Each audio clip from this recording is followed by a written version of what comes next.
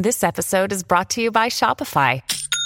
Forget the frustration of picking commerce platforms when you switch your business to Shopify, the global commerce platform that supercharges your selling wherever you sell. With Shopify, you'll harness the same intuitive features, trusted apps, and powerful analytics used by the world's leading brands. Sign up today for your $1 per month trial period at shopify.com/tech, all lowercase. That's shopify.com/tech.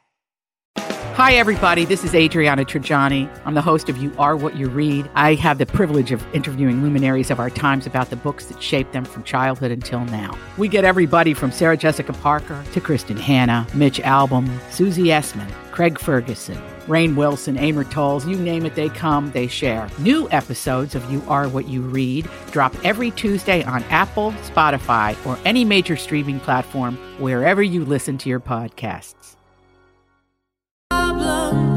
That want to be solved. Hey everybody, welcome back to My Talk 1071. We are delighted. We have Joanna Coles joining us, and she was the editor-in-chief of Cosmo magazine, which has always been one of our favorite magazine, and then went to be the chief content for Olive Hearst. And I don't know how many books you've written, Joanna, but Love Rules, we're loving it. Oh, thank you. Well, actually, this is my first real book. It so is. I'm thrilled to hear that because it took a lot of effort to write. And Joanna, we know you because, well, at least I did. I don't know if Julia did, but I watched So Cosmo on E, and we loved the bold type on Freeform. Which, oh, good. Yeah. Good. So this is a love fest. I'm coming back on your show. Yes, I know. So why did you want to write this book? Well, I wrote the book because over my time at both Marie Claire and Cosmo, I spoke to hundreds of women, many in their 20s and 30s, but a lot of women also looking for love, getting divorced, widowed, getting back out there again. And they were all finding the landscape difficult to navigate, especially the digital landscape, where digital apps offer so much opportunity to meet people, and the highs of them are great. You only have to look at the local marriage vows to see where people met, and at least a quarter of them meet on dating apps now. But the flip side of dating apps can make people feel very interchangeable and as if this is utterly transactional, and the human element feels like it's slipped away. So it was really a book to reassure people that falling in love is still fun. It should be the most exciting thing that you do, that dating should be fun and not a chore, and that apps are one arrow in your quiver of finding someone who hopefully, if you're looking for a life partner, will become that person. It's interesting, because Lori's married to my brother, no less, Joanna, and I'm single, and I've been divorced for about 4 years. And when you talk about the taking the human face or the humanity the last time you dated in the 80s, there was none of this online stuff. Right. But you do get dating ADD. I mean, you do. Because you can have as many opportunities you want. Well, and I think one of the problems for people is they feel there might be someone better out there, and so it's hard to commit. Yeah. And I think that the best way to use dating apps is not to think that you're automatically going to find the one if you just land on the right profile or the right face, but to think of them as a way of expanding your actual network of friends. And absolutely key is not spending a huge amount of time in flirty text exchanges with people, even if that's a fun thing to do, because you don't really know the person you're having the exchange with. And I can't tell you the number of people I talked to, both men and women, who'd, had 200, 500, 2,000 texts with someone, thought that they knew who they were texting, and then they would eventually meet them, sit down opposite them in a bar, take one look at them and think, oh my goodness, this is not what I thought I was talking. This is not who I thought I was talking to. And both parties go, I don't want to waste any more of your time. Let's not even bother having a drink. And that's so crushing, the disappointment, the waste and the time. Yeah, yes. It's the waste of time. I have a deal where you let's get off this. Here's my number. Call me. Yeah. Yes. You can tell from a voice. That's brilliant. Just because it takes too much time. I don't want to say hi, blah, blah, yeah. blah. Well, I think you make a good point. We're talking with Joanna Coles in the book, Love Rules, How to Find a Real Relationship in a Digital World. But your point is, just as there is junk food, there is junk love. Yes. And I like that analogy.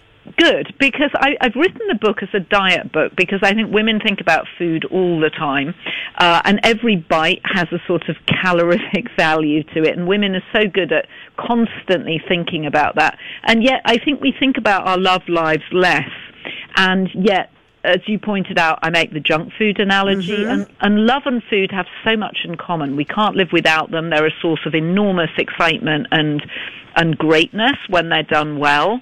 But it's easy to get into bad habits and end up feeling crummy about yourself, and that's not the goal. And I talk about, setting a realistic love weight, thinking about what you want. Right. And I'm trying to say, it's not going to happen overnight. If you want to lose 40 pounds, we've all done that thing where we're like, I'm not going to eat for 6 days, and at the end of it, I'll be the size I want to be. And we know that's not true. And a day later, you're mainlining any carb you can get hold of. Yeah. Yes. And so this is not about finding the one in the next 2 days. That's not going to happen. It's about thinking realistically about who's already in your world, who might be hiding in plain sight, and how do you get a bigger life? Because not only will that make you happier and more satisfied, but you are more likely to find someone to share it with. And I just really, I've read the whole book, and I really wish I would have had it a couple years ago. I know. It could have, because one of She the was things... a dating toddler, Joanna, just lurching around out there. But I mean, it does make you stop and think, what do I really want? And then that just, you pause it right there. Well, there's a lot of worksheets in the book for people to fill out, and I think that we spend a lot of time filling our moments of solitude where we feel uncomfortable about our lives with everything from watching, binge watching Netflix or Amazon to constantly texting or liking people's, photos or whatever, people that we don't even know, to stop ourselves actually thinking about what do we want in our life. We're very frightened, I think, of being self-reflective and acknowledging what's not working. And so I think if you can bear to do that, and if you can get through the panic of putting your phone down and feeling unconnected to everybody, even for half an hour, you can learn a lot about yourself and about where you may be going down the wrong street. Well, then you talk about it kind of like with the diet, what are my triggers? What are you call it emotional calories versus healthy calories? Right.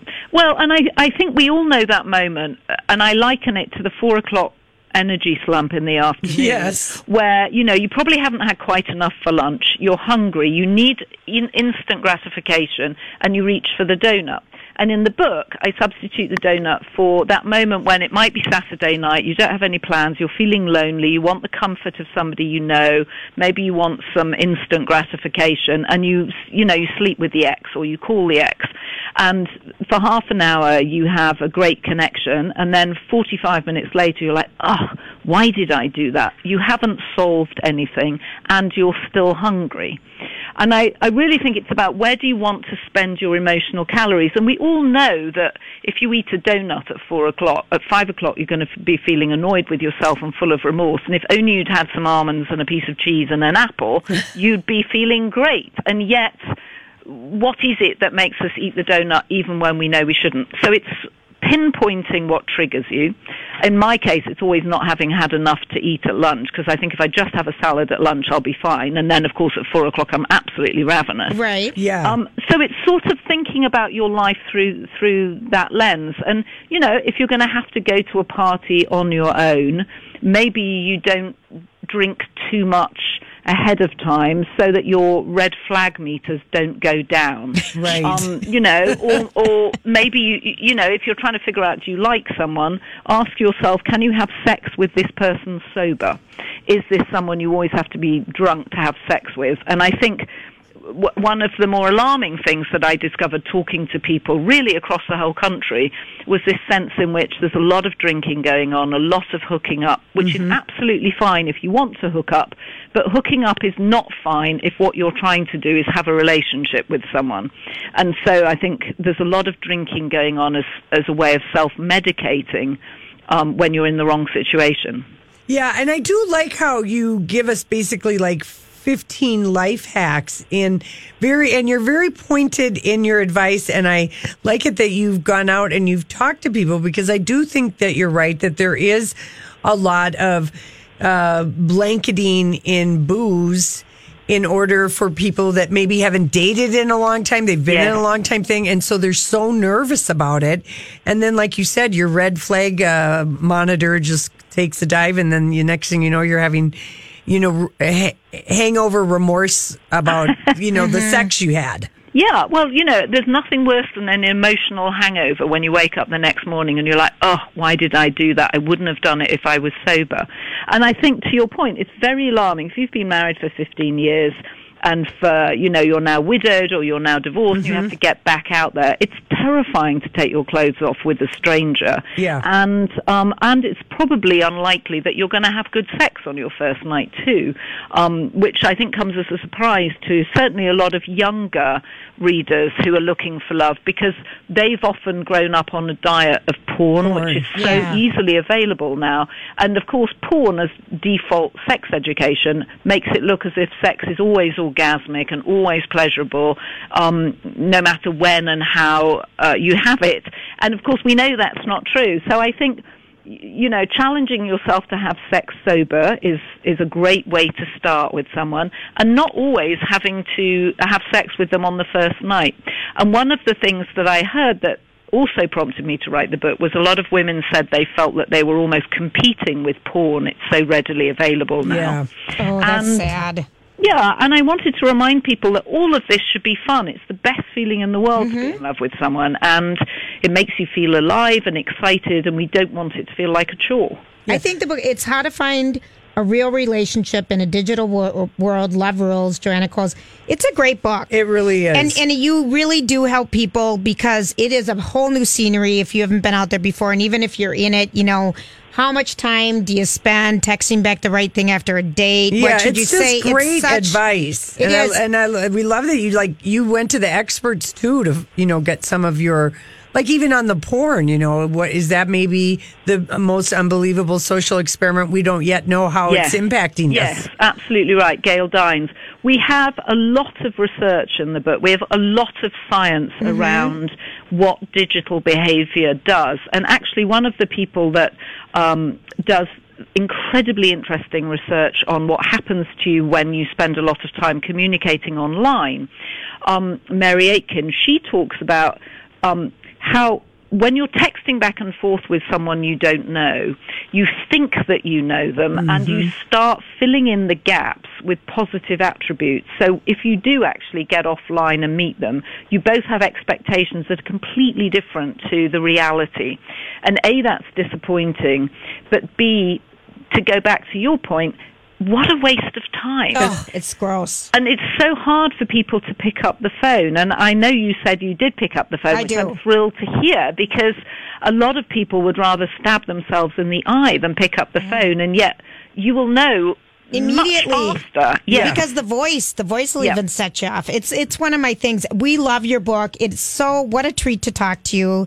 And, we'll let you know how it goes. Well, good luck. Follow the rules. Follow the rules. And let's talk again in 3 months, because I have want a lot of notes, honey. And I took a lot of notes. And Joanna, Minnesota needs us, because we read this study once that Minnesota has the loneliest women and the shyest men. So how funny, really. Yeah. So we need to get this book out there. Yeah. I don't want anybody to feel shy or lonely.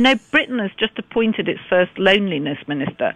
So maybe Minnesota needs, the local, the state government needs to appoint a loneliness minister. Well, your book can be the honorary ambassador in the meantime. I'll settle for that. All right, Joanna, thank you so much for being with us. It's lovely to talk to you. Thank you very much, and good luck. Okay, thank you. 651-641-1071. We've got a couple copies of the book to give away.